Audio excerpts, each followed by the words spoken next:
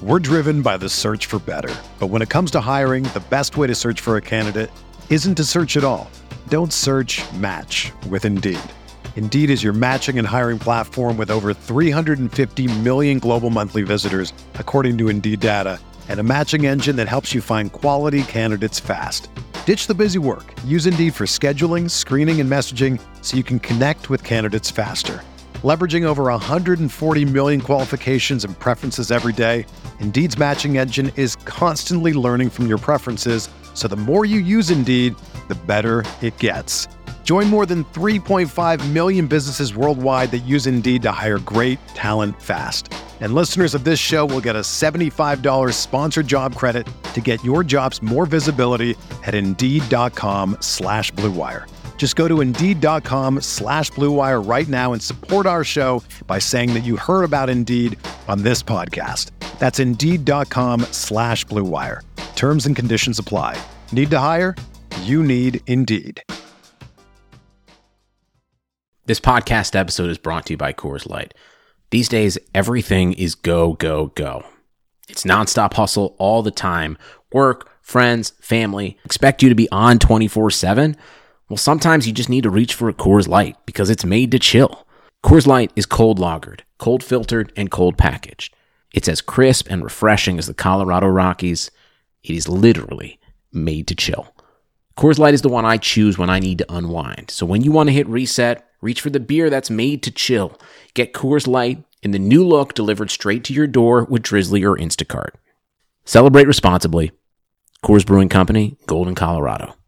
You can't control what's outside your home, but you can control what comes in. Because Clorox disinfecting wipes kill 99.9% of viruses and bacteria, including COVID-19 virus, when used as directed on hard, non-porous surfaces. So whether it's from dirty doorknobs, dirty shoes, or something else, outside germs won't stand a chance. When it counts, trust Clorox. Kill Pseudomonas, Salmonella, and influenza virus type A2. Kill SARS-CoV-2 on hard, non-porous surfaces. Use as directed. Crossing route, Gurley makes the catch 20. First down, he hurdles. Far side of the field, stays on his feet. Inside the 10, Todd Gurley making his case for MVP.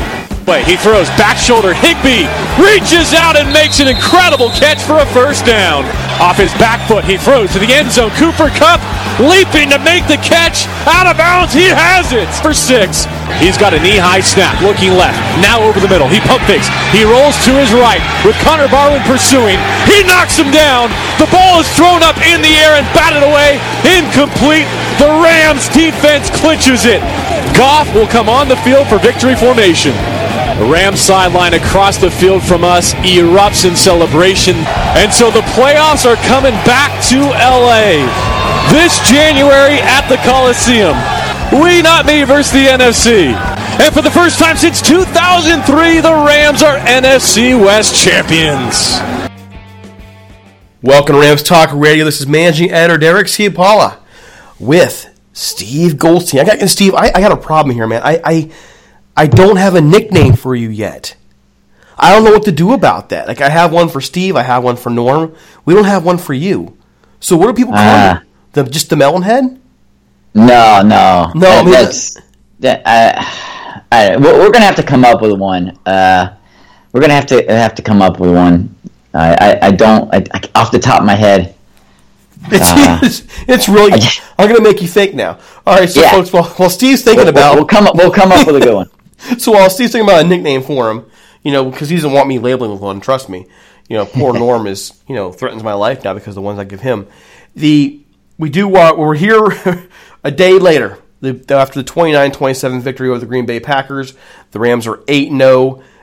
Where we have I'm so excited, man, to get things going tonight. Steve, my guy's Jim Everett. Jim Everett came on the show a little bit earlier, had a great conversation. It's a long conversation because Jim was in a great mood. We were just talking football for almost an hour. We want to share that conversation with you. It's a phone interview, guys, so it's not as high quality as you normally like, but that's just how the name of the game is with interviews. And we're pretty stoked about that great interview with Jim. Man, Steve, I'm telling you, you're going to love this one. Trust me. No, Trust me. I'm excited about it. Absolutely. Okay. So after that, It's been a while since we've done a mailbag, so folks, we're getting you get some of your mailbag questions answered. We had a couple really interesting ones that we found amusing, just to say the least. Before we move on and get to the get over to the Jim Everett interview, we do want to cover a couple things. First, we are at 97. I kid you not, 97 5-star reviews. We're just 3 away from finally ending this contest on iTunes. So if you have not gone over to iTunes and given us a 5-star review, please do. I also ask, make sure we've earned it. If we haven't earned it, I understand why you wouldn't do it. But if you believe we're working hard for you and providing good content and we deserve it, please head on over there. Once we get to 100, we will give away a $75 gift ticket over to NFLshop.com. We're also, guys, we're on Spotify, iTunes, Stitcher, iHeartRadio, you name it, we are everywhere. And we're also on iBeatRadio.com. They air our shows Wednesdays, Saturdays, and Sundays at 10 a.m. Pacific time. Okay, one more thing before we get to our interview with Jim. Do need to give a shout out to Jim Hawk. Jim Hawk has been very good to us.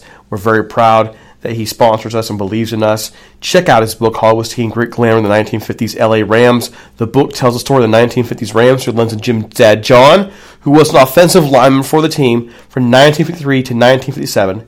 Check out the son story of his father and the team he played for in an era of glitz, glamour, and future Hall of Famers. Also, read about players like Norm Van Brocklin, Elway, Grace Lakes Hirsch, Tom Fears, and Les Richter in the story spanning the 1950s LA Rams.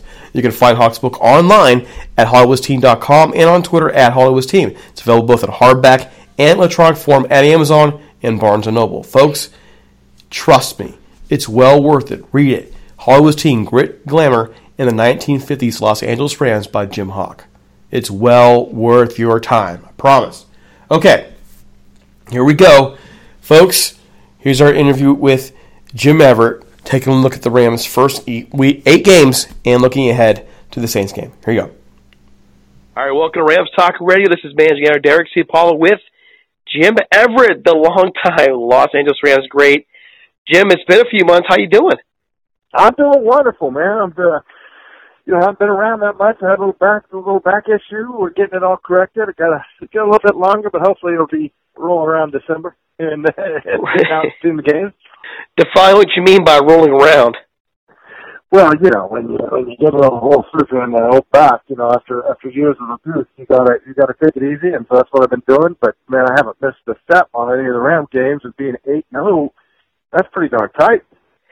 Yeah, and that's why we wanted to get with you today, halfway through the year, and I know you follow this team really close. I know that you actually say some, not actually, because you always do. You really say some really smart things, some of the things the fans are thinking as well during the course of the game, watching on Twitter and so on and so forth. So I guess the first thing I want to ask you, Jim, is after 8 games with an 8-0 record, how does this team look to you in order to be able to finish this out this year? Well, 8-0, the Rams hadn't been 8-0 since 1969, so, it looks pretty darn good. The whole idea of playing the game is winning it, and that's what they're doing, and I think that's what they're showing. Let's take the Green Bay game, the last game they played, the first half, they kind of stuck it up, but not to play only one half good against a good Green Bay team and still get a victory is pretty impressive. It was unfortunate they fumbled at the end. I wanted to see what our boy Aaron Rodgers would do coming down the field and maybe make it exciting. But I felt for Ty Montgomery on that fumble. But that's football. You try your best. But I see the parts about I see is up front, it's just unbelievable with, our defensive line. They're just coming through. It's impressive, I think, that we were talking about earlier about who's going to be the pressure on the outside, and I think some of our young guys are stepping up, a variety of them. Littleton's doing a good job. But you take Aaron in the middle, he's just unbelievably tough to block, and he just blows people up, and it's fun to see. With him and Sue, it's incredible.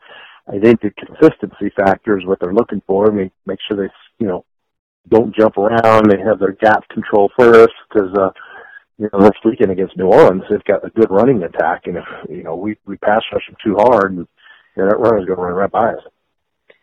When the season began, there were high expectations on this team. I'm not sure anybody thought they would be 8-0 at this point. Very few people would have thought that. What's got them there? Well, it's professionalism is what got them there. I think that Coach McVay had had Brandon Cooks. Let's take that for example. An addition, he has more yards after 8 games than Sammy Watkins had in the whole season. So that young man has just come in, took this offense by storm, and said, you know what, I'm playing ball. And, he's on pace to get another, 1,300 yard season with multiple touchdowns. And I think at Alexander last game wouldn't hold to it so darn much. And I talked about that. I mean, that was a very aggressive game, but that's what Atlanta did in the playoffs. I mean, you've got to be able to get off the press even when they're drabby. And that's the refs let you play when it gets playoffs. So I think that was the first playoff caliber type, situation we're going to see. And, I think McVay did a good job. The other part was we've been challenged a bunch on a bunch of different things, and they've stepped up to each one of the challenges. And that's a sign of a really, really good team. Take that going into New Orleans this week, at New Orleans with a very good team. I look at this as an NFC Championship caliber game, and it's going to be in their house. And I played in that dome for 3 years, and it's an advantage. The Rams can come out with a victory there, and they will impress me further.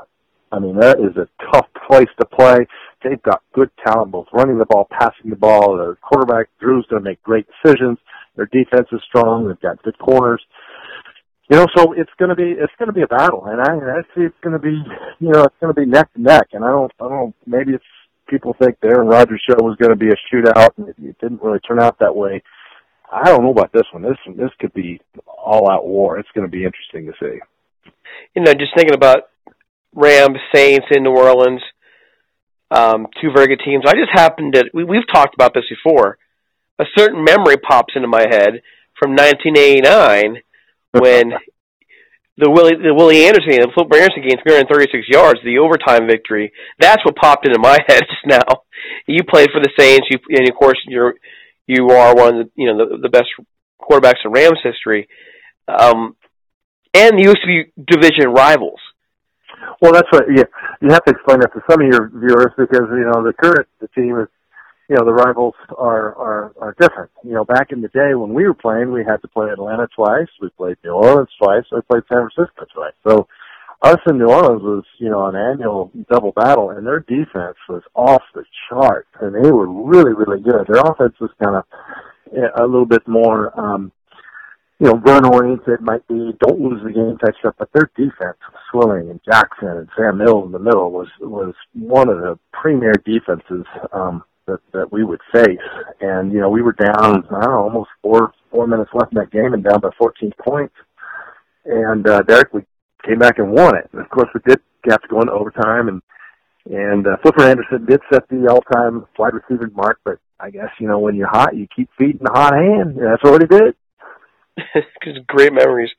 Backing up here, the Rams offense this year, one of the best in the league. They are watching film from last year, this year. They're even better. What has really made them as good as they are, as efficient as they are, especially when they use the same formation 97% of the time?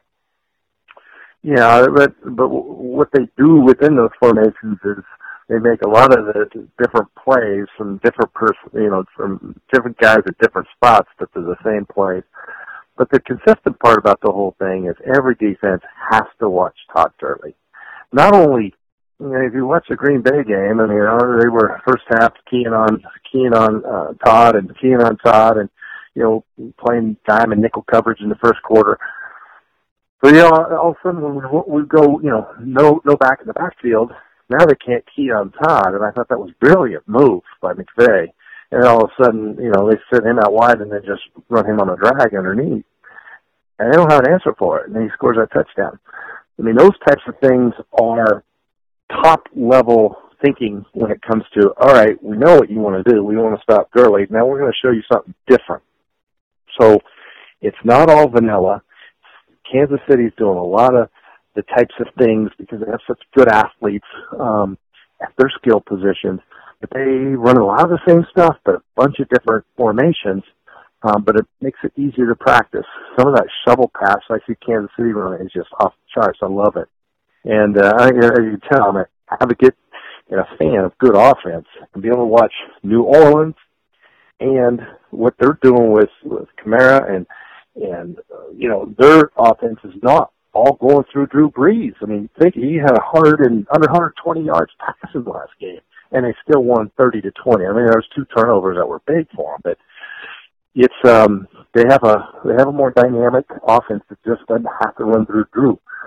We have the same thing. Everything can run through Jared Goff, but we run everything through Todd too. And so, I mean, it just makes it tough when you have a 5-headed monster. I mean, 5 eligible guys that are talented. I still think I'd like to see our tight end position pick up to be able to carry float a little bit more. And I think we saw some good things from Everett. I think continue to see some. I'd like to see things time up better with Higbee, but it's just not there yet. I don't know if the separation or if Everett's going to take over that position or whatever, but I think that's going to be the new found weapon that McVay will go to change it up even more. Now, on last night's show, we had your former teammate Michael Stewart on. He comes on once in a while and just talks football with us. And one of the things he expressed concerns about was how the Rams in this game with the Packers seem to overly depend on the deep throws and not focus as much on the intermediate throws. They didn't throw one screen in the game, which is kind of weird because the Rams' offense has really done well at the screens in the last 2 years. Mm-hmm. What did you see as a quarterback that Green Bay was offering to force the Rams to make those kind of throws, or do you share some of the same concerns that Michael shared?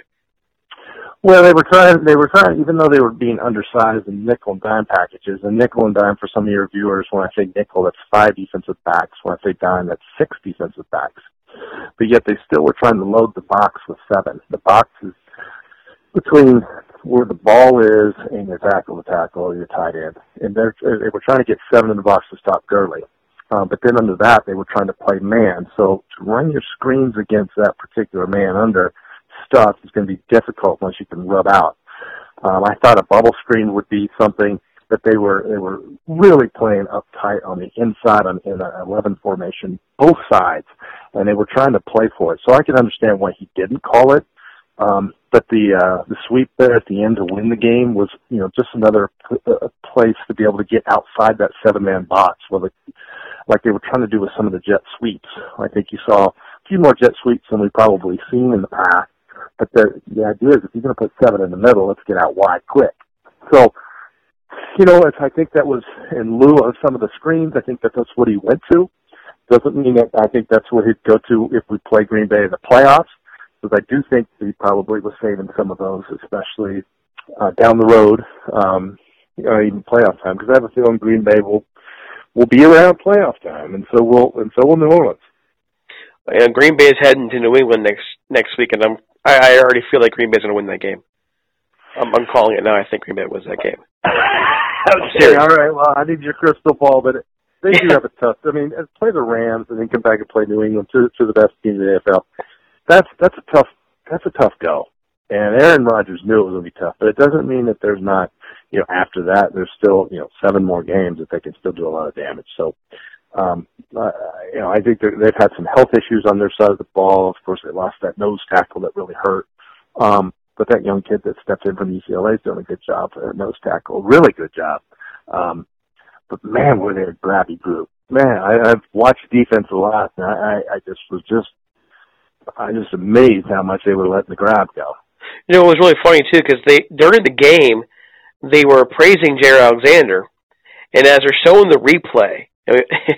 They're showing him grabbing on to Brandon Cooks as they're praising him, and I think we counted 4, and like 4 or 5 holds on Alexander alone that didn't get called. And the Rams, by the way, got with a couple too. Mm-hmm. I don't understand. I don't understand how it can differ from game to game. Why do we have some games where officials let these guys play? In other games, it's every ticky-tack call. Why is it so subjective now to where it's almost like baseball umpiring in the 80s and 90s when every crew had a different strike zone? Well, that's the truth with every crew of NFL officiating, and we did before every game. We would know who's officiating at what position or what team was on, and if we've had them before, what was our past calls, what were the things we're looking for, what do they look for. We knew their tendencies as well as they knew kind of some of the stuff we did or what we were going to try to do to the defense. I mean, or what the defensive tendencies were. So every crew is different. There is no doubt about it. This crew is what I would call what we're going to see in the playoffs. They don't like the flag to determine the game. And that's just the way it is. I mean, you saw the holdings on Cooks. I saw them.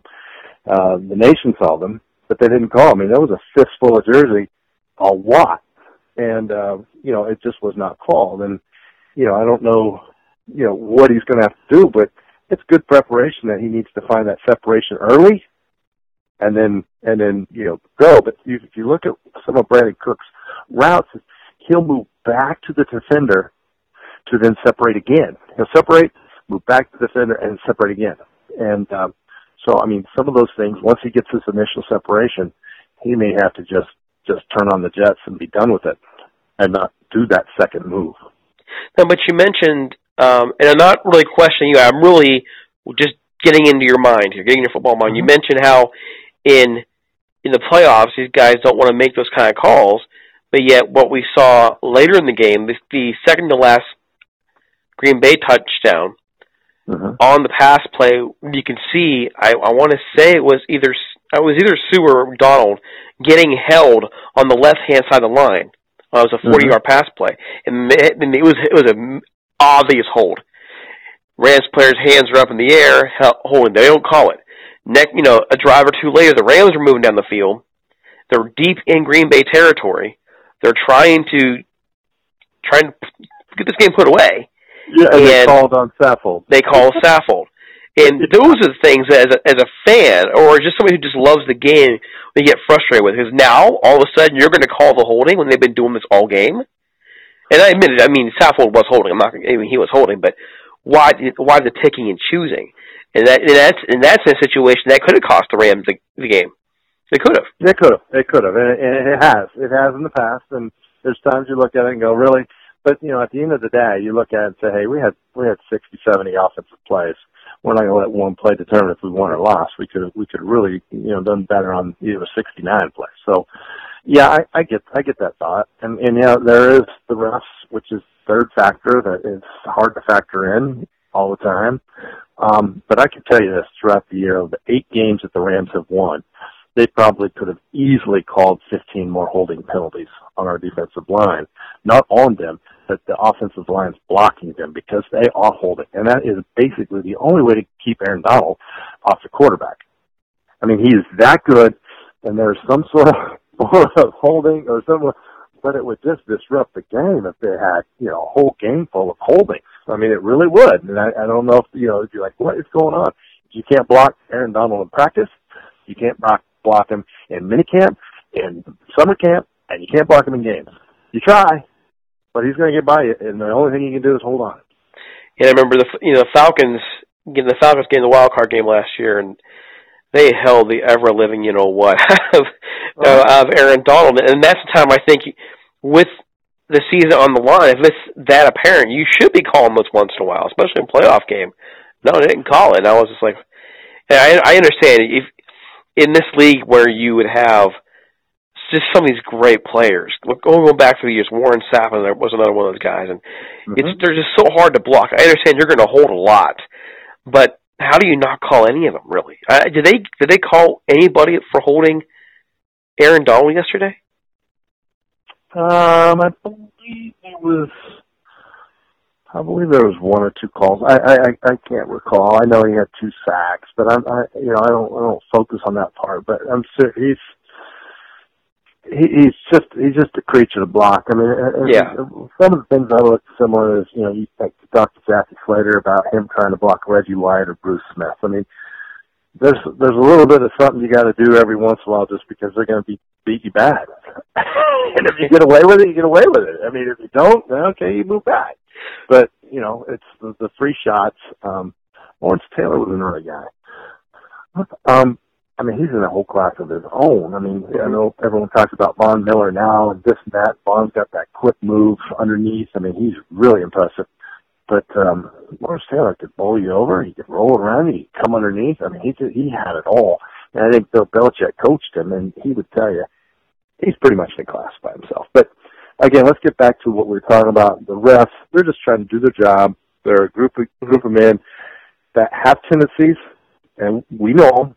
Every team knows them, and they should know going into the game that this crew doesn't call much, and that's how you play. Obviously, Alexander knew it. He's a rookie. Yep. They did. Speaking of the defense, a couple of things I want to ask you about. Marcus Peters took a ton of criticism yesterday. He's taken it periodically now since his injury. And we talked to Michael Stewart last night. He felt like the truth is Marcus Peters is probably about 70%. Is that what you're seeing right now, or what are you really seeing in the Providence, the secondary, getting beat hard in some of these games now? Well, I mean, it's not. I wouldn't just focus on Marcus Peters. Troy Hill had a totally missed a bump and got beat deep early.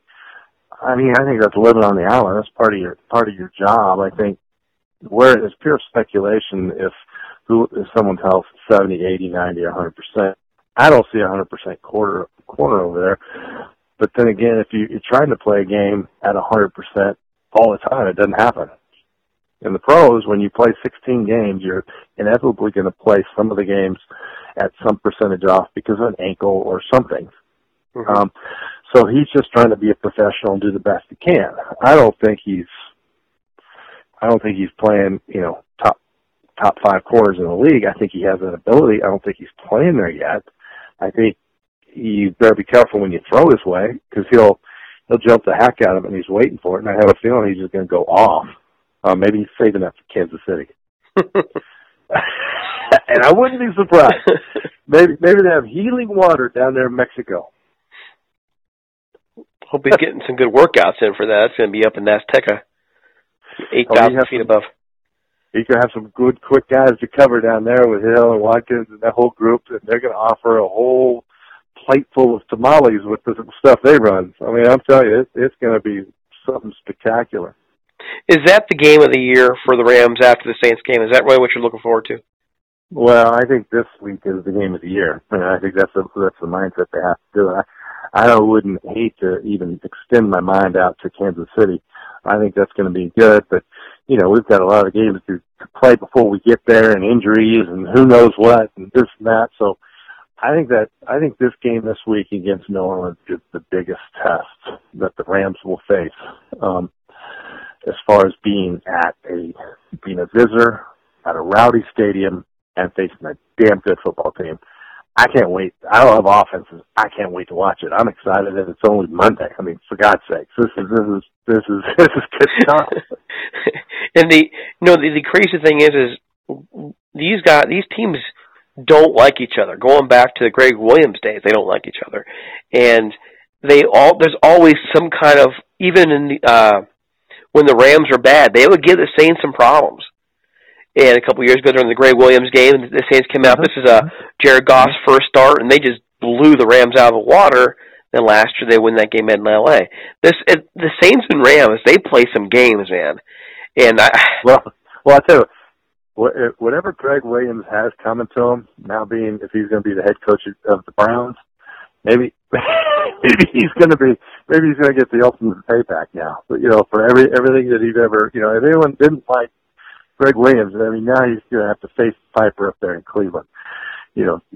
Coaching that after they've just cleaned the whole kitchen sink of coaches up there midstream. But it's so funny. You mentioned Greg Williams, and he's a good competitor and a rowdy guy and gets his guys going. And he got canned for a year. because of the gambling thing, but I'm not saying that didn't happen on a bunch of teams. He just was a little bit more vocal about it. So, he's not the only one out there incentivizing his guys to play ball. So don't think that it was just a sole case, but he just got busted. But anyways, it goes way back. The whole New Orleans thing goes way back years. I know it does for us. We've had some tremendous games in there. I think that the season that they're at, being only one defeat, and Rams are undefeated. They've seen two Titans go to battle, and they both have moxie. And it's really, really going to be fun to watch. I thought last year when the Saints came out here, I thought Drew was hurt. And that was one of those games where he was probably playing 60 or 70%. I don't think he saw his best effort. But from what I know, I think Drew's healthy, and it'll be interesting to see how that all works out. Do you see this Rams team, the roster as is right now, mid-season 8-0? This is going to sound one of those cliche questions, but I need to ask it. Is this capable of going 16-0? Do you believe that they can do this? No. You better go 1-0 this week. I'll tell you that. Okay. Derek, I like to look at, what the odds are. The odds are, Vegas may have them as favorite, but I think the odds are really going to be against them this week with some of the stuff they have coming up, to travel, that. I know the Rams play good on the road, but it's a tough place, and I'm being serious. The fact of trying to say a team can run the table, that's beyond anyone's probability of knowing. Andrew Whitworth, can he stay healthy the whole time? Can Foley, who really had some health issues in Washington, has held up extremely well the last 2 years. Can he hold up? Can Todd Gurley? There's a bunch of what ifs. But if everyone stays healthy, I think they'll win the games to get them to the first seed. And I wouldn't put it past McVay to sit the guys the last game, last 2 games, last 3 games, whatever it is, to get the championship. So, again, like we did last year, we get down to December 30th and it's a meaningless game. I don't see him playing the starters, and that's McVay's way. And I don't think you're going to see, unless you think our backups can beat, San Francisco, which, could be. But I can't say you could predict that and say you're 15-1. You know what I mean? There's a lot of what ifs. If our guys all stay healthy, if we have to win all of them, I think they have the ability. As far as any other Rams team I've seen, they have the ability to win any game they want. And I just kind of also want to end this with a laugh. I don't know if you mentioned the Browns, you mentioned Greg Williams. Did you see the LA odds on who the next coach will be? Sorry, the Las Vegas odds? Did you see it? I think they have the Rams a favorite for a couple or something. No, the Vegas odds on who's going to replace Hugh Jackson in Cleveland long term. Did you see that? Yeah, it was McVay's girlfriend, right? They had McVay going to the Browns. The Rams are never going to let him go. Or maybe he gets partial ownership. He gets the BR, and they get to keep the RW, and they own it. He gets the BR. He only gets 2/5 of the franchise if he goes there. But I don't know. It'd have to be a sweetheart deal, better than Gruden ever did in Oakland. And talking about things blowing out, that's interesting to watch, that whole deal. But yeah, I don't put a lot of faith in that or any stock in that. They're just trying to go do something this week and get lined up and get Baker Mayfield going. And I feel for Baker Mayfield because, it's a little bit about what Jared Goff had to go through his first year, and now coordinator and, success. And now that whole thing's blowing up and maybe some new terminology or it's just difficult. As far as rookies going, you see Rosen going down there, he has to do the same thing. Down in Arizona, they blew up that offensive deal, and now he's got to, pick it up and learn a new one. And like I said, I always said, Bernie Kosar played 8 years in Cleveland and 8 different offensive coordinators. I don't know how he could ever remember, what a damn audible was from year to year. I think that's why he drinks so much now. Is that the reason? I think that might be why. He's got PTSD from all his offensive coordinators. Oh, you're muddying the water, Derek. I hear you. You're muddying the water. Well, the crazy thing is I grew up in his hometown. I went to his high school, and Bernie Kosar is adored here.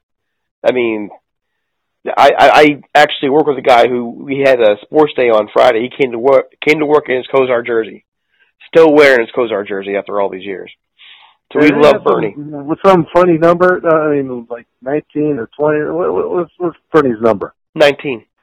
19. I mean, I looked at that. I was like, anyway. And by the way, since we're on numbers, when is the NFL going to let receivers, especially the number one wide receivers, start wearing number one? I want to see that. I want to see these, guys like Antonio Brown who know they're number one, wearing number one.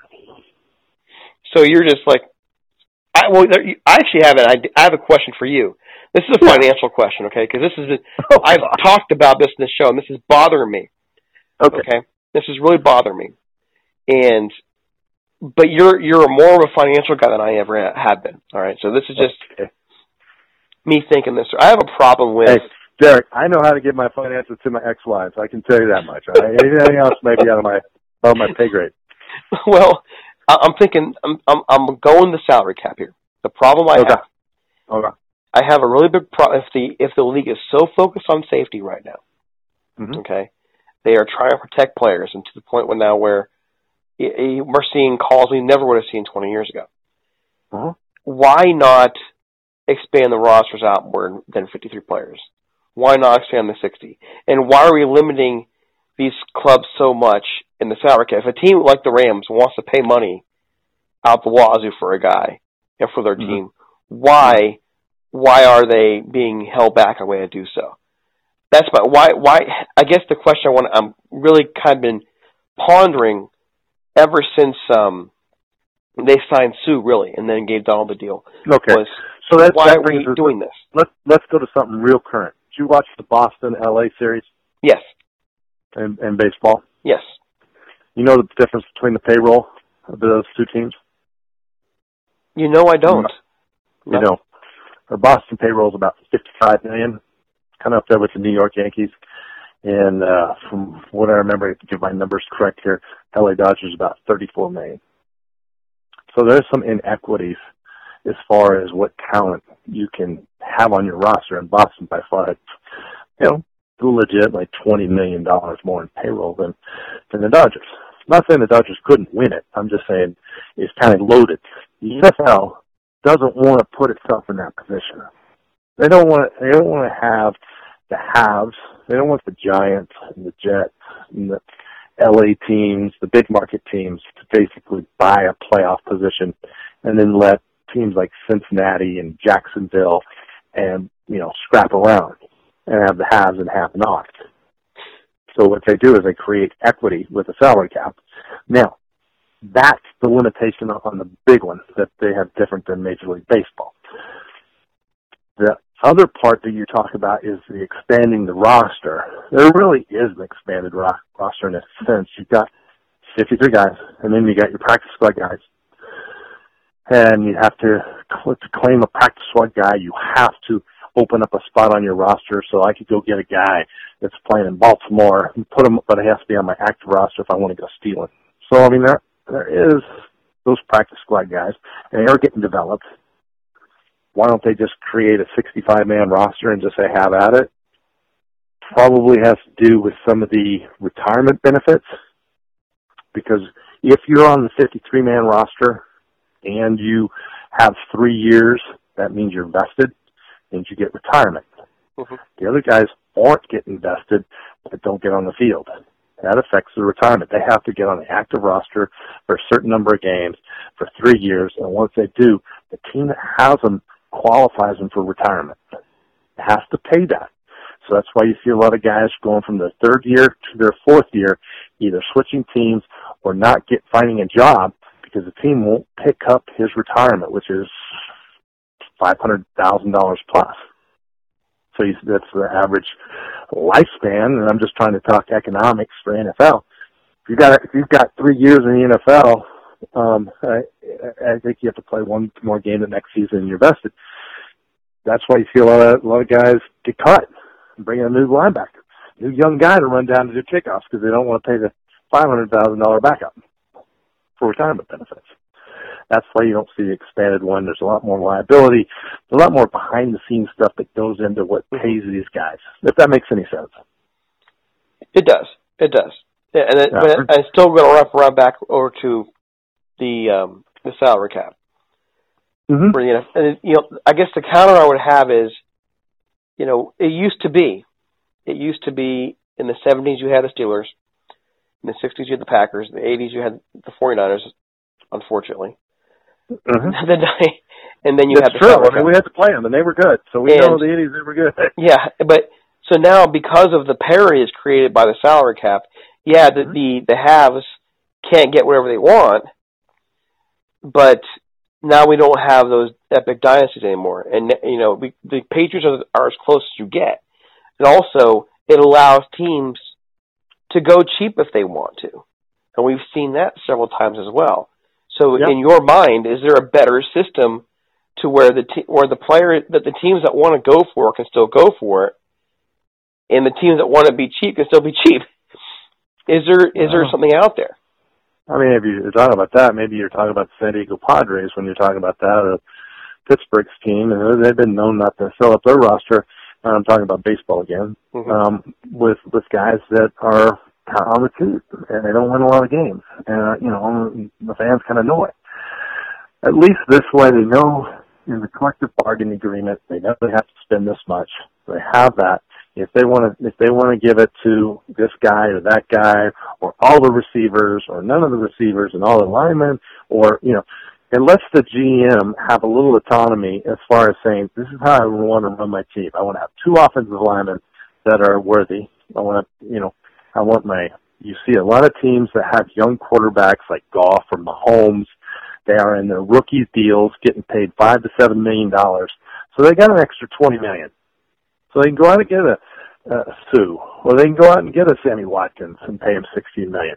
But as soon as you got to pay an Aaron Rodgers, or as soon as you got to pay a Phillip Rivers, 25, 30, Aaron Rodgers $35 million a year, we'll knock that other guy off your roster. I mean, that's just how it is. Gotcha. You look at Tannehill down in Miami. He's a $20-some million quarterback. It's funny we're talking this number because we our payroll wasn't even that for our whole team. But we're talking about one guy. But he's not producing the wins and the numbers and this and that. I mean, so there's going to be a lot of pressure of, are they going to bring a guy like Tannehill back? For $23 million a year, is that a bargain?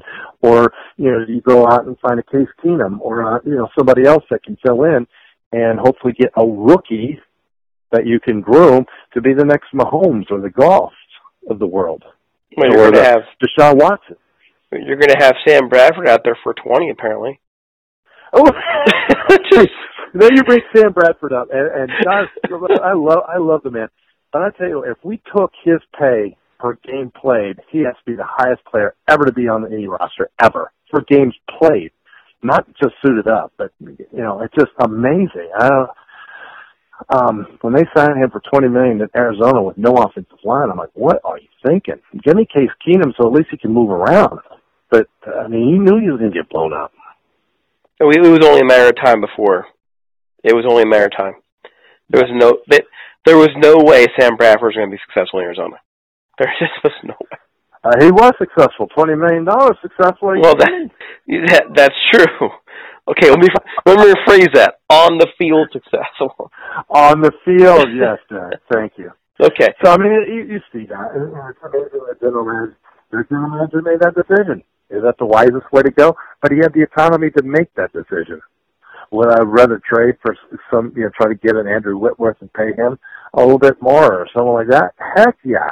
And put Phil Sims back there or another guy or whoever it might be that can maintain your team. At least he's going to stand erect when he's throwing and not horizontal. Good point. Good point. I mean, it starts with the big. Bill Parcells was big about that. And if you see what McVay's done, he has developed this team from interior. I mean, he really has. He made sure that he had smart, strong guys. Staffel's playing extremely well. The new kid at right guard's playing extremely well. Hamilton's playing really a high level. But look at the defensive side. He's done the same thing. He's got monsters on that side. You win in the trenches, you can win some games.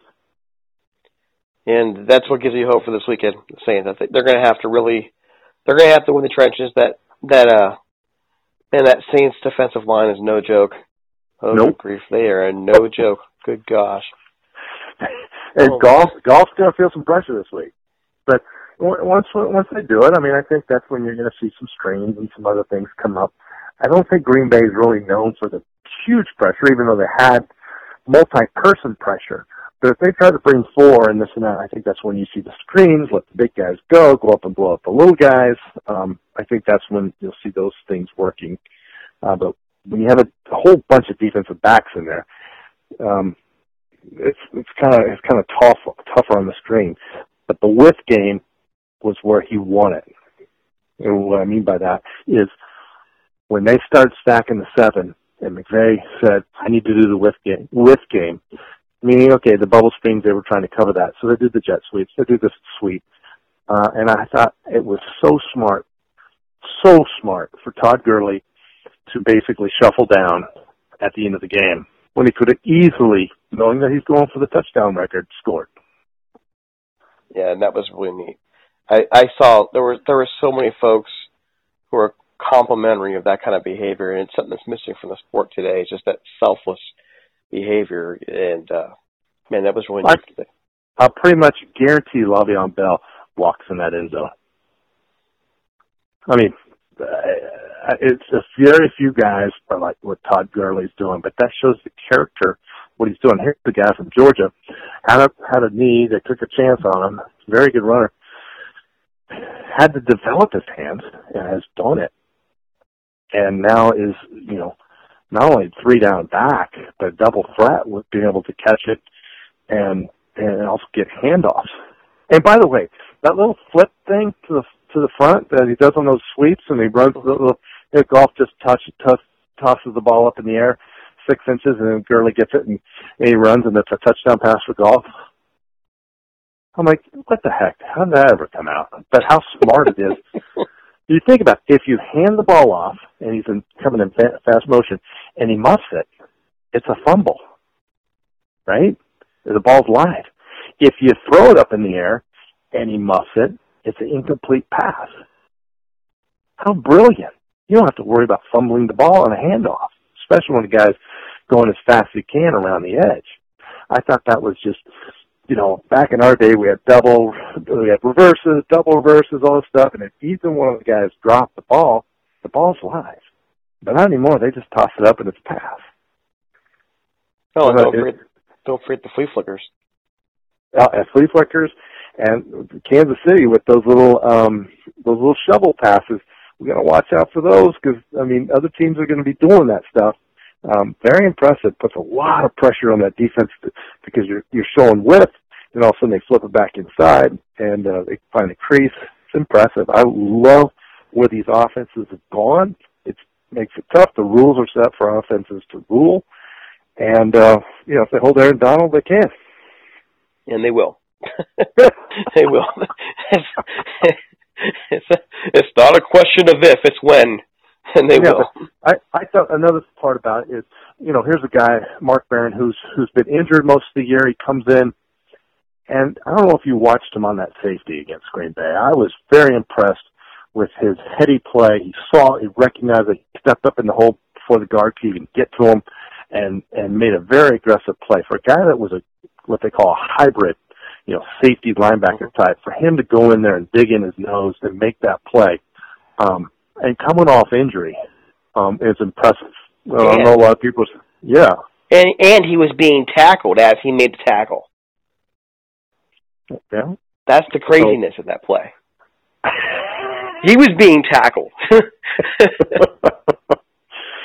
Well, I see some good play. I see some smart play on both sides of the ball. can we pick on the corners? I guarantee we can go around all 32 NFL teams and we can find a corner that's been beat. Because that's just part about living on the island. I mean, I've talked to many defensive backs, and it's probably the toughest job besides quarterbacking. Because you're responsible for a lot of stuff, and, guys double move and do these different moves. I remember Henry Eller doing double moves, even on Deion Sanders. And I remember getting a touchdown over top of him on a double move. Deion was maybe one of the best defensive backs ever to play the game, and we hosed him. I mean, it just happens. It's just part of the job. I don't think that I would get down on them. I think they're getting better. I don't think they'll ever be perfect, but that's the job of a defensive back. It's a lonely world back there. All right. Well, Jim, as always, it's been great to catch up with you. You always bring the insight that we are looking for.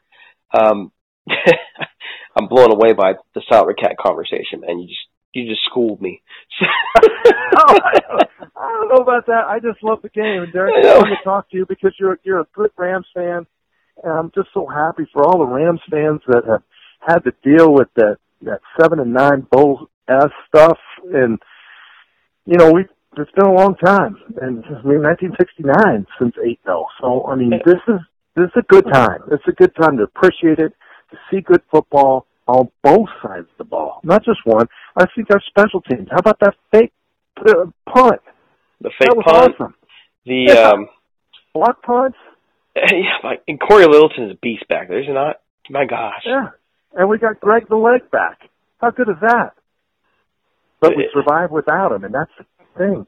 Is that a guy like that goes down. We have a couple guys come in. We still survive with wins. There's other teams out there that fired their kickers because they lost. Not the Rams. They fired them because they found someone better. Amazing. Okay, so can you let folks know, as always, where to find you on Twitter? By the way, folks, he is hilarious on Twitter. Jim is hilarious on Twitter. Where can folks find you if they're not already finding you? And if they aren't following you, it's a sin. They should be following you. Where can they find you? I think you can find me at Jim_Everett. And again, like I've always put my disclaimer out there, take my stuff with a grain of salt because I like to have a little bit of locker room banter. I like to make fun. I was just making fun of Josh Gordon sleeping in, and now he's going to miss the first quarter of the New England game. So there's no one that goes unscathed. I try to stay away from the political stuff, but absolutely everything else is free game. Yeah, you see, I've been trying to get Jim to do a podcast. You should just do a podcast making fun of everything in football. You should. All right. I might have to take you up on that. People will listen to you. People will listen to you. I'm serious. I have some twisted humor there, Derek. It takes a special breed to appreciate it sometimes, but, anyways, all I know this is when you get on Twitter, if you're going to dog Jared Goff and you're going to dog the Rams or you're going to dog the Saints, I'm going to block you because I don't have time for that stuff. It's a fun time. It's a good place out there. But people that just want to be, like crazy stuff like that, they get the block. Now, Wade Phillips does it all the time. Now, that man is maybe the funniest guy on Twitter. He's blocked there's a couple of folks who follow us on Twitter, Rams Talk, who were just the other day on Twitter complaining that Wade Phillips had blocked them. They didn't even know why Wade Phillips had blocked them. I don't know. Hey, if they say something, trust me, this is how it kind of goes. If you say something that's kind of dear, and it might be far removed, or it might be one of their buddies, or it might be this or that, and you're out there dogging them, that's easy to get blocked. And even though you may be correct or this or that, or, you might just be voicing opinion, we might not want to hear it. I mean, that's how guys go, but that's the great thing about Twitter and the whole social media. And like I say, we didn't have that back in the day. It's just so fun that now the players will, extend out, clubs get to extend out. Some of the stuff that the clubs were putting out is funny as heck, and I enjoy it. It's a little campy, and you get to know the personality of some of the social media of the teams, even the college teams, and the rivalries and all this stuff. I just think it's kind of a neat playground. You take it with a grain of salt and keep it kind of light, but you go for the juggler on people. And I guess it gets turned off. Well, who's hilarious on Twitter? the LA Kings Twitter. They are. I don't know if you've been following them at all. They are hilarious. I'll make sure I do, Derek. That's a great recommendation. I don't want to see what they're doing anyways, but I think that entities, I think corporations, I think all that stuff can be able to touch, different generations, and easily. Oh, like Wendy's. Wendy's is funny too. Oh yeah, they had a great one a while back. They really did, especially when I remember exactly when that Pancake House changed their name. And Wendy's was talking about the new pancakes they're going to be making. That was great. That was awesome. Anyways, we could be the judge in that, Derek. But again, I just want to let you know from, all the Rams fans out there, and even the Saints fans, they're playing good because they're close to my heart too. Because I had some good years down there. I just love that. Both being successful, both being coached by good minds. And to see that coming out of years of not being able to see some really good football, this is really, really enlightening. Well, I'm looking forward to a great game this weekend. I am. I think it's gonna be a shootout. I don't think there's any way this is not a shootout. It's gonna be a blast. And so that running game of the Saints worries me. That worries me too. It worries me too. But you know what? It worried me last year too, and they figured it out. The Rams did a decent job on it. Let's see how they do this year. All right. Well, I think Drew was a little bit hurt last year, and they couldn't. He couldn't really get some of the things done he wanted to get done. But true, yeah, you're right. But they have Ingram and Kamara and all that stuff, and it's good. But anyways, I know when Gurley, I gotta say the last thing, when Gurley slid down at the end, I know there was a lot of fantasy owners that were just biting it.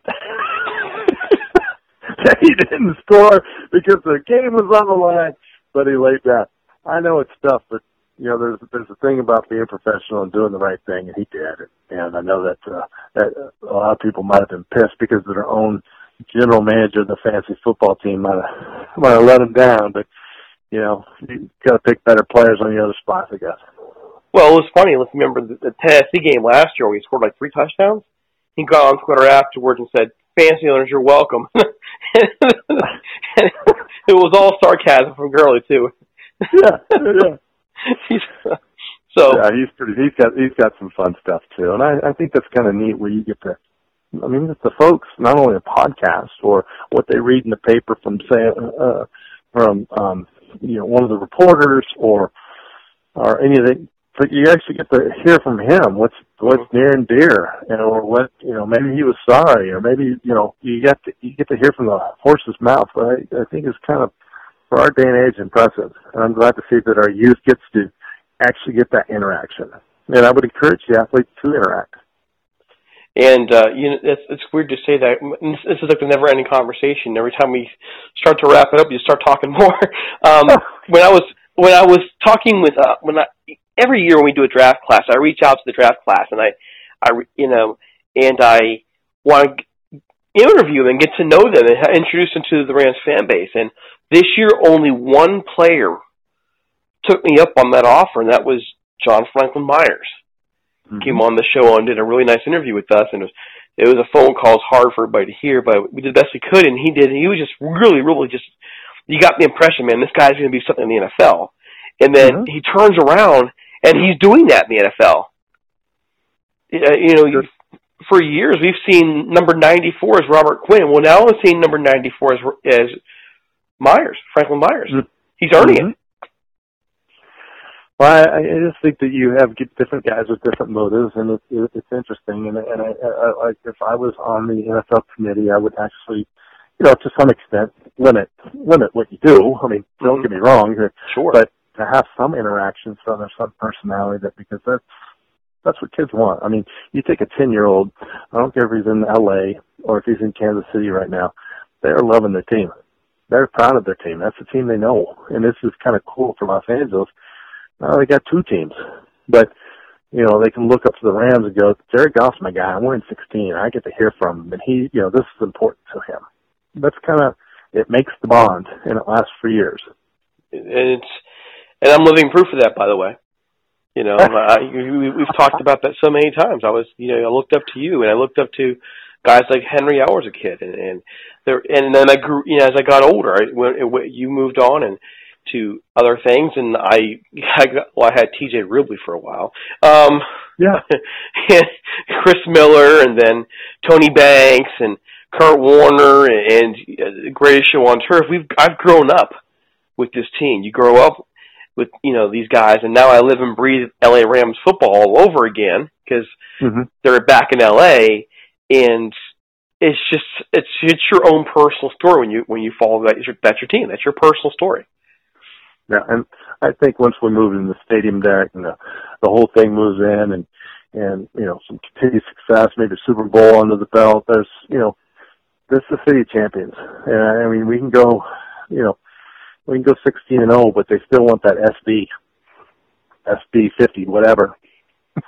That's 53, I think. 53, I think. I always mix up those numbers, but it's 50 something. But anyways, those are the kids like championships. People like championships. You think about all the Lakers, the Magic Johnsons, the Dodgers. Championships, and that's what they're trying to build here. But they got to produce it. First of all, they got to be fans, and then we'll move on from that. I think they have a good chance. I think they have a good chance, and if it's not the end of the world, they don't. But this team is special. I can say that. I think we've watched enough of them now that's another special. Yeah, and if you're around them any bit, you pick up on that, and they like each other. They genuinely like each other. There's not a Greg Williams in the bunch. I don't think Greg Williams likes himself, but no, I'm just kidding. Hey, Derek, it's always good to be on. I don't want to digress, but hook me up on Twitter, and I guarantee you I'll find some sort of gif to make fun of you, whatever it is. Outstanding. We will do that. We'll also make sure that folks, we are a Jim Everett friendly podcast. In other words, Jim's always welcome here. Jim, as for those who don't know, was my personal hero growing up. And so it's always wonderful to have him on the show. It means a lot to me. And, hey, go Rams. All right. Hey, I'll be back on. Derek, thanks so much, buddy. All right. Take it easy. Horns up. Horns up. Thanks. Well, it's always great to have Jim on the show, Steve. And I know you have plenty of memories watching him play quarterback. What's one good memory you have of him? Oh, absolutely. Well, I remember exactly where I was the day I heard that they had traded for him. From the Houston Oilers, who had drafted him out of Purdue. I think he was maybe third overall, and they were having problems signing him, and was traded to the Rams, and I was so happy. The rumor was that trade was going to go through a few days before, and kind of just anxiously waiting, and way before Twitter or social media, so you didn't really get updates, but I actually remember where I was when I heard it, and pretty excited about that. And of course, who can forget the overtime throw to Flipper Anderson when Flipper ran into the tunnel at Giants Stadium in the playoff game. So that was probably the two best memories I have of Jim Everett for sure.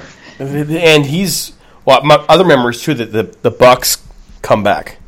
I remember that Sunday night game in '92 when he took it back from 27-3. Of course, we talked about in the show briefly the Flipper Anderson's 336-yard game against New Orleans. New Orleans, right. And the tunnel game as well. I mean, those are just some great performances. Fun to watch. He was fun to watch. Yeah. The Blade, he could really sling it. He was just a really super talented passer. So he's definitely one of my favorite Ram quarterbacks of all time, without a doubt. He's a character too. That conversation was hilarious. Yeah, a quick story, a 30-second story. I actually ran into him after he was retired down in Carlsbad, which is like near San Diego, down here in California. Mm-hmm. And he was on the street, and he was coming out of a shop, and I ran into him, and my wife was with me, and I go, "That's Jim Everett," and I go, "Hey, Jim," I said, "I'm a big fan," and my wife goes to Jim Everett, "Oh, he's in love with you," and and I looked at her like, you didn't have to put it like that, So, but that's a pretty funny story. So he was pretty appreciative about all the love that I had for him. But anyways, that's my funny Jim Everett story. That's hilarious, man. Yeah. All right, so before we move on, let's give a quick shout out to our sponsor at the Gold Ram Barbershop. If you're looking to support one of our own one of your own in the Orange County area, and like the old school barbershop experience, check out the Golden Ram Barbershop at 13755 Golden West Street in Westminster, California.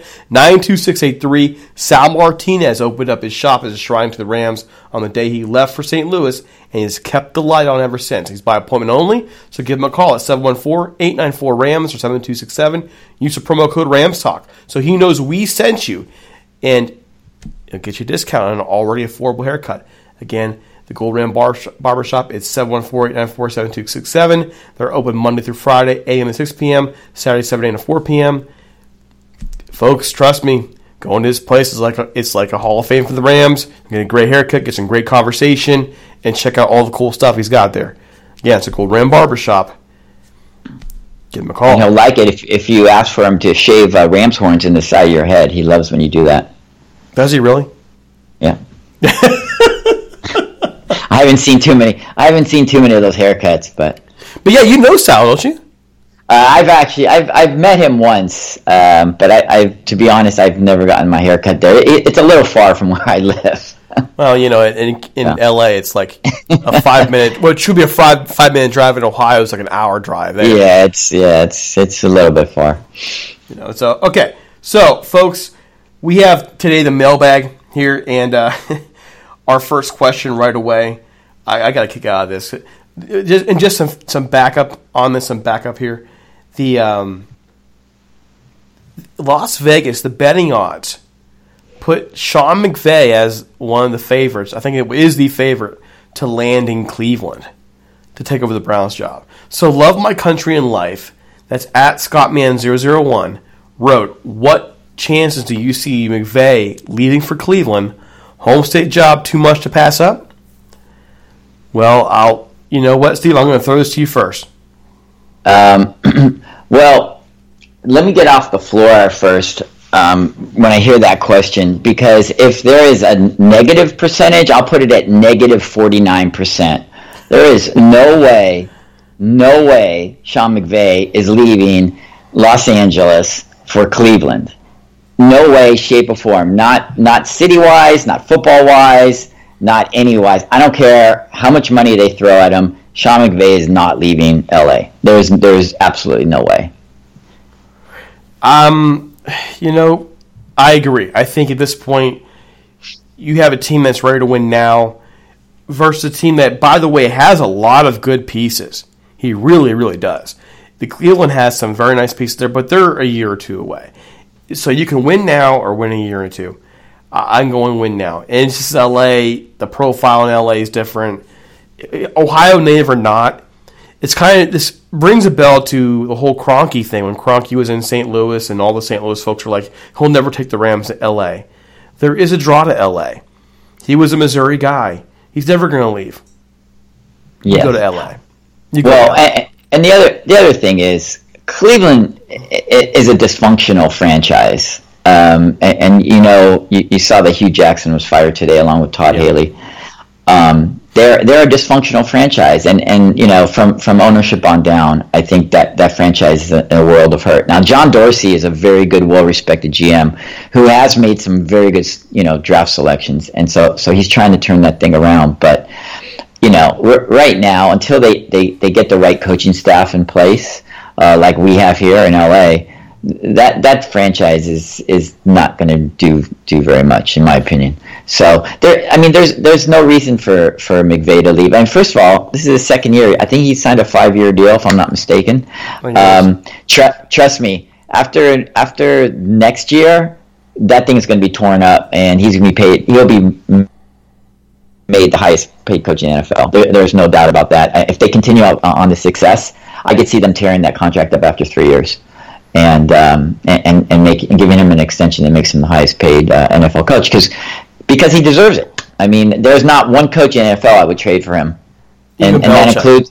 Yeah, I was going to say, and that includes the guy in New England. There is not one head coach I would trade Sean McVay for, heads up or straight up. Absolutely not. This guy is more than just a brilliant offensive mind. This guy gets it. This guy's a leader. He's a leader of men. He knows how to organize. The Rams hit the Powerball lottery at $1.6 billion when they found this guy. I mean, this guy is everything. He's everything you want in a head coach. He has no ego. He empowers his coaching staff. He brings in guys who have head coaching experience because he knows he doesn't know it all. He knows that, he may be the smartest guy in the room, but he doesn't act like he's the smartest guy in the room. And so I think there's no way the Rams will allow him to go anywhere, first off, because he does have a 5-year contract. So he's under contract with the Rams. They would have to give somebody permission or make a trade for him, and there's no way that's going to happen. So I'm not sure. Yeah, I think that's probably a fun thing to talk about, especially if you're a Cleveland fan, but there's no way it's going to happen. Just a side note, too, as well. I think Cleveland did take you mentioned being dysfunctional. I think they took a huge leap towards being functional by making the move they made today. I was talking with a buddy who's a Browns fan today, and I just finished reading Jocko Willink's book on extreme leadership and extreme ownership. And he detailed the situations of leadership with the U.S. Navy SEALs and how you apply it to business life. And one of the business situations he talked about was very similar. He had 2 employees who were experts in their field, but they couldn't get along, and they were causing problems in the workplace. So the decision ended up being made to fire both employees. And then the Browns did the same thing. There's you have Hugh Jackson and old Todd Haley in Cleveland. They can't get along. So what do they do? They just say screw it. They fire both of them. They get them both out of there. And they hire Greg Williams. Greg Williams is the interim guy. I don't think he'll be there permanently. No. But I just the fact that they took a page right out of Williams' book there in terms of leadership and fomented the fact that this is their organization, they're going to do it. So I think the Browns will find their guy. It's just not Sean McVay. It's just not Sean McVay. No, it's not. It's not Sean McVay. And that said, you could see them and other teams following what the Rams did by hiring, and the same thing the Bears did, when they hired Matt Nagy to be their head coach.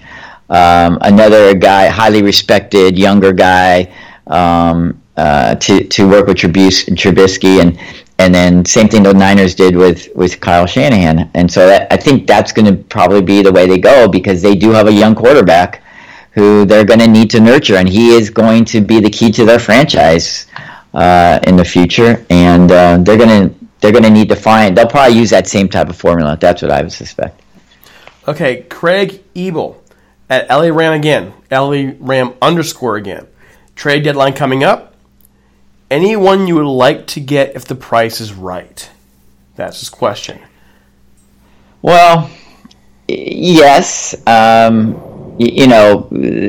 there's cap issues that you have to think about. But cap withstanding, if Dexter Fowler is available from Jacksonville, and you only have to keep him 1 year because Jacksonville declined his 5th year rookie contract, rookie option.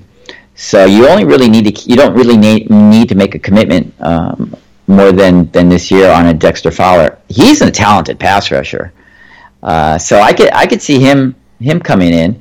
I know there's talk about Shane Ray with Denver as well. Obviously, Wade Phillips being there, but I heard that Wade Phillips is kind of lukewarm on Shane Ray. So where'd you hear that from? I got my sources, Derek. I can't reveal them. Okay. But you're spreading rumors and innuendo here. I'm spreading rumors and innuendo, but that's the word on the street. I'm like Adam Schefter, It's just I'm in front of my phone right now. But Fowler I would like for sure. I don't know that they need help anywhere else other than edge rusher. And I don't know how much it's going to take to get Fowler. A mid-round draft pick maybe.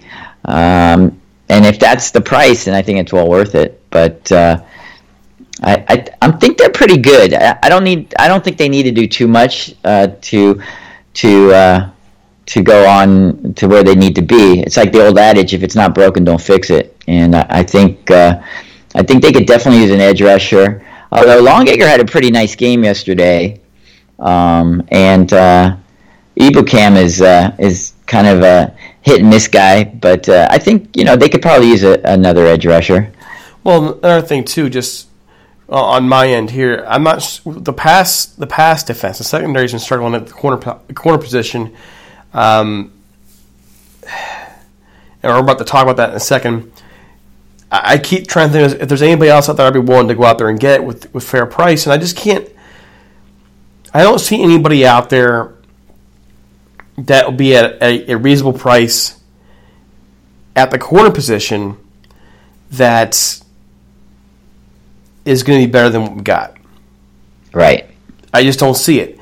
And so I look inside to outside linebacker or just to linebacker in general. The linebackers have been good sometimes and sometimes they haven't been so good at all. Not been good. And I think maybe Shaq Barrett in Denver would be a fit to try and go after. But honestly, I get the sense right now the Rams are who they are. The personnel they have, especially with limited cap space, they have some space, but you don't want to give out too much. You can't. They went and they traded the draft picks away this year. They traded some in the past, but eventually you're going to need those draft picks because you can't pay everybody in your roster. They're going to have to let some guys go, and you're going to pick some people to come in after them. So I'm really hesitant to say go out and trade more draft picks for next year when they really need them. They really do. Right. So they're gonna get some picks back with the compensatory picks because they did let Watkins go. I think they get 3 next year. Yeah. I think they'll get it. Well, they should definitely get a 3rd round pick for Watkins. But if you give up, I think an edge rusher would be a something they could probably use. But I agree with you. I don't think a cornerback is something that. First of all, what are you going to do when Talib comes back? You going to sit down Marcus Peters? I mean, I know people are on him, and I know he's struggling a bit, and we don't know if he's 100% or not. But who are you going to sit? Sam Shields plays pretty well. I know Troy Hill is everybody's favorite guy to beat up, but Troy Hill is actually a pretty good corner.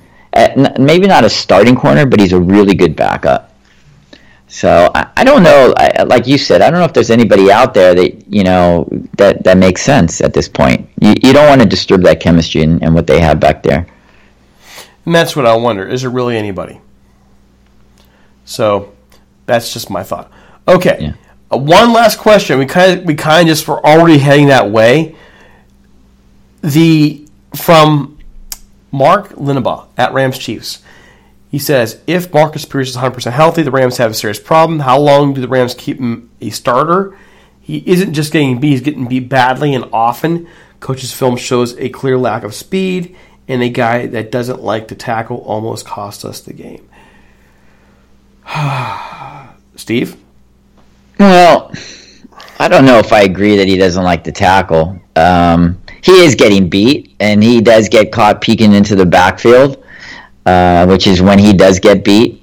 Now, the Denver game, Keenum had a couple really good throws where Peters was not that off of the receiver, but he was beaten by some really good throws.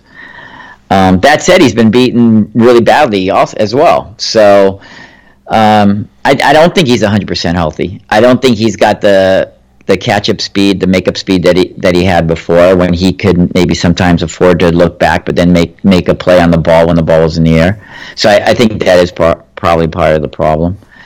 But I think at this point, you kind of just have to be patient. I mean, they haven't made any type of long-term commitment to him. And, it's not like they've re-signed him to a huge or extended him on a huge contract. So I think you just have to be patient and hope that as the season progresses, he gets a little healthier. They do have the bye week in 3 weeks, and maybe after that it becomes a better situation. I mean, listen, they're 8-0. It's hard. It's hard to get too down on the secondary at this point. But if they do have a weakness right now, it probably is him, because a lot of teams are picking on him. But I think part of it is he does have a tendency to peak, and he is not 100% healthy. But I think when Talib comes back, and I think Talib should be, I'm not sure if Talib is scheduled to be back before the bye. Maybe you know better than I, Derek. But I think once Talib gets back, I think it'll help out the secondary. Well, we don't even know how long it'll take to get his speed back. A lower ankle injury where it is, you just never know. You never know. Oh, and here we go. Just in tonight's presser. Here we go. Going back a little bit to our previous question on asking Sean McVay about an edge rusher. It's coming out from today's presser. Asked if on the edge rusher is a position they're interested in looking to add. McVay stated yeah, that would be something that we definitely would look into based on the availability of some of the players that we've looked into. That would be, yes, a possibility. And he goes on to say that they are, keeping an eye on things around the league. So, well, Les Snead has definitely showed he's not afraid to make a trade. So if there's a trade to be made, Trader Les will be on the phone. You can bet that, because he certainly shook up the NFL in the offseason with some of those deals. So yeah, he did. And to give my answer on that, from Marcus Peters, I think that there were a couple of little things I'm not sure if people noticed during the course of the game. There was some miscommunication with the safeties back there, and that's where I think some of the problems may be happening. I think that Marcus Peters is looking for safety help and it's not there. I think that if the Rams can square away some of the communication in their secondary, that problem goes away. In answering about his speed, he's probably not 100% yet, folks. He's probably we thought at one point he would be out 2 to 4 weeks. And even if he come back after 2 to 4 weeks, that's not an injury that heals right away. So he's probably not 100%. And what do? Is he still your best corner guy on the field, your best cover corner? Probably. He probably is. Troy Hill's inconsistent. He has the ability to make some great plays, and sometimes he doesn't. Nikhil Roby-Coleman is a great slot guy. The only one I'm really questioning is Sam Shields, and the Rams are trying to protect Sam Shields as much as possible. So I don't really know what's going through their heads here. I can tell you one thing: they missed Talib a lot. They missed Talib. Talib was meant to be the kind of the anchor in that secondary who is puts together, helps. He's basically Wade Phillips' coach in the field. And he's not there now, so. Right. Well, and if you think about how dominant their defensive line has been lately, it's hard for teams to design 5-step dropbacks to be able to hit a guy 40 yards down the field, because they're not getting that much time to do it. So I don't think it's time to hit a panic button in terms of Marcus Peters at all. I think, like we just talked about, I don't think he's 100%. And I think as the season progresses, you got to remember that injury was a bad injury that he had. I saw him there lying on the field, and I thought he was going to be out for the year. And for him not even to miss a game is pretty incredible. Now, maybe they should have rested him a game and not let him play that the next week, and maybe we'd be in a different spot right now. Maybe. But, hindsight's 20/20. Okay, one more thing. I'm kind of bouncing in because I'm just now getting the transcripts from Sean McVay's press conference here. He was asked about the Cleveland Browns. He's asked on anything if he wants to say about his name popping up in the head coaching rumors following the Cleveland Browns coaching changes. He says, "I couldn't be happier to be here with our players, with this organization, working for a great owner in Mr. Kroenke. Unless they decide they want to make a change, I wouldn't want to be anywhere else." There you go. So there you go. He's under contract for 5 years. You guys don't have to worry about Sean McVay going anywhere for at least 5 years. Yeah, I three more years, I should say, after this. And they're going to pay him if he keeps doing what he's doing. He's going to get paid. And they're not bound by a salary cap with him. They can pay him whatever they want. No, they can pay him the crazy money, and he will get it. He will get it. I'll tell you what. If I was his agent, I would be I'd be a pretty happy man right now if I was his agent. I'll tell you that. All right, so the last thing I want to get to here before we roll out of here is, Steve, you were at the game yesterday. I was. It was you have some strong feelings on this. We talked about a little bit last night with Michael Stewart and Steve on the show, Steve Ribeiro. The Packers crowd outnumbered the Rams crowd there at the game. I was told 60-40, 55-45. Is that about right? Yeah, I mean, I originally said 50-50, but if you saw the Packers side of the field was pretty much all green, and it was they did. We can go. I would go 55-45 in the Packers' favor on that, which it's embarrassing. And I'll tell you, when teams come to town, like the Arizona Cardinals or Seattle, there are fans that are scattered around. But Green Bay fans, they travel well. The Green Bay fans, along with the Steeler fans, are probably the two best teams that travel, Los Angeles is a place where we had actually 5 major league sports going on the same day yesterday. We had the World Series, we had the Kings playing at Staples Center, we had the Clippers playing at Staples Center, we had the Galaxy playing, we had the Ducks playing. So we had quite a few sporting events here that kind of, I think, spread it out, and I think a lot of people who had Rams Packers tickets, my tickets are going for 5 times face value, and people who see that and spend, make the math easy, you spend $100 for a ticket, and all of a sudden you're getting $500 for your ticket. It might be harder to turn down. Now, that being said, I'm a true Rams fan, and I would never sell my tickets, but there are a lot of people that are not so invested in the Rams right now. You got to remember, they were gone for 22 years. So they don't have the emotional investment, especially obviously the younger fans. And they said, hey, we can make money, so we're going to sell our tickets. And when the tickets go on NFL Ticket Exchange, that's when they were bought up by the Green Bay fans. And let's face it, late October in LA is a lot more pleasant than late October in Green Bay or Milwaukee. So it's, and we live in a city that's very much of a transplant city.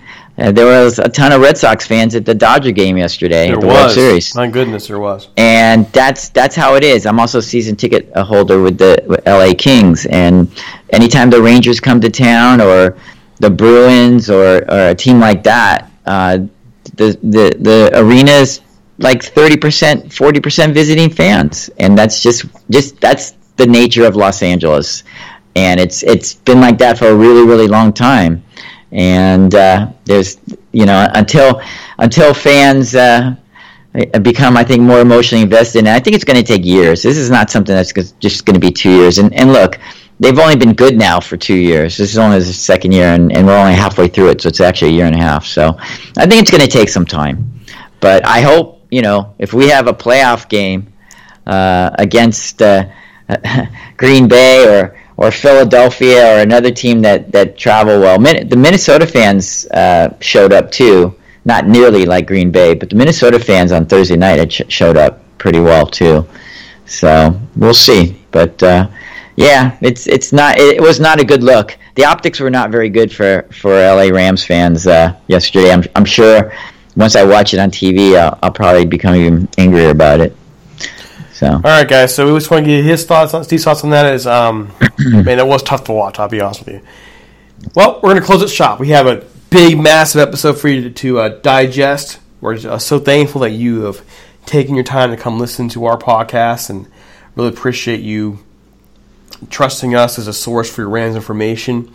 Before we go, we do want to go ahead and answer this week's trivia question. How many turnovers did the Rams force against Brett Favre and the Packers in January 2002 NFC Divisional game? The answer is 8. 6 interceptions and 2 fumbles. That is 8.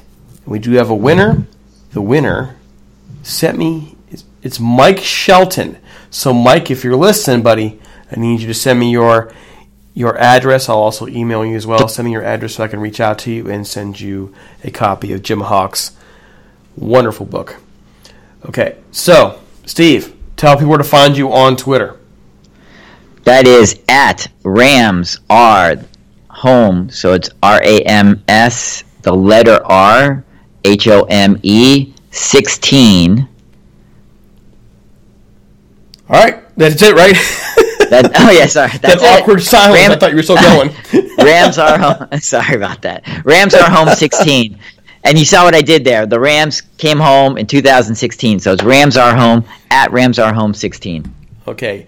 Guys, don't forget to follow me on Twitter at DC Paul. Follow Rams Talk on Twitter at Talk Rams, on Facebook at facebook.com/Rams Talk. We also have a group because Facebook's algorithms are annoying. So the group helps us keep stuff putting out to you as well. That is the Rams Talk Room. Search for us there as well. Don't forget us on iTunes, Stitcher, iHeartRadio, Spotify. We're everywhere. For Steve, this is Derek Ciapala. Take it easy, and we'll see you later this week.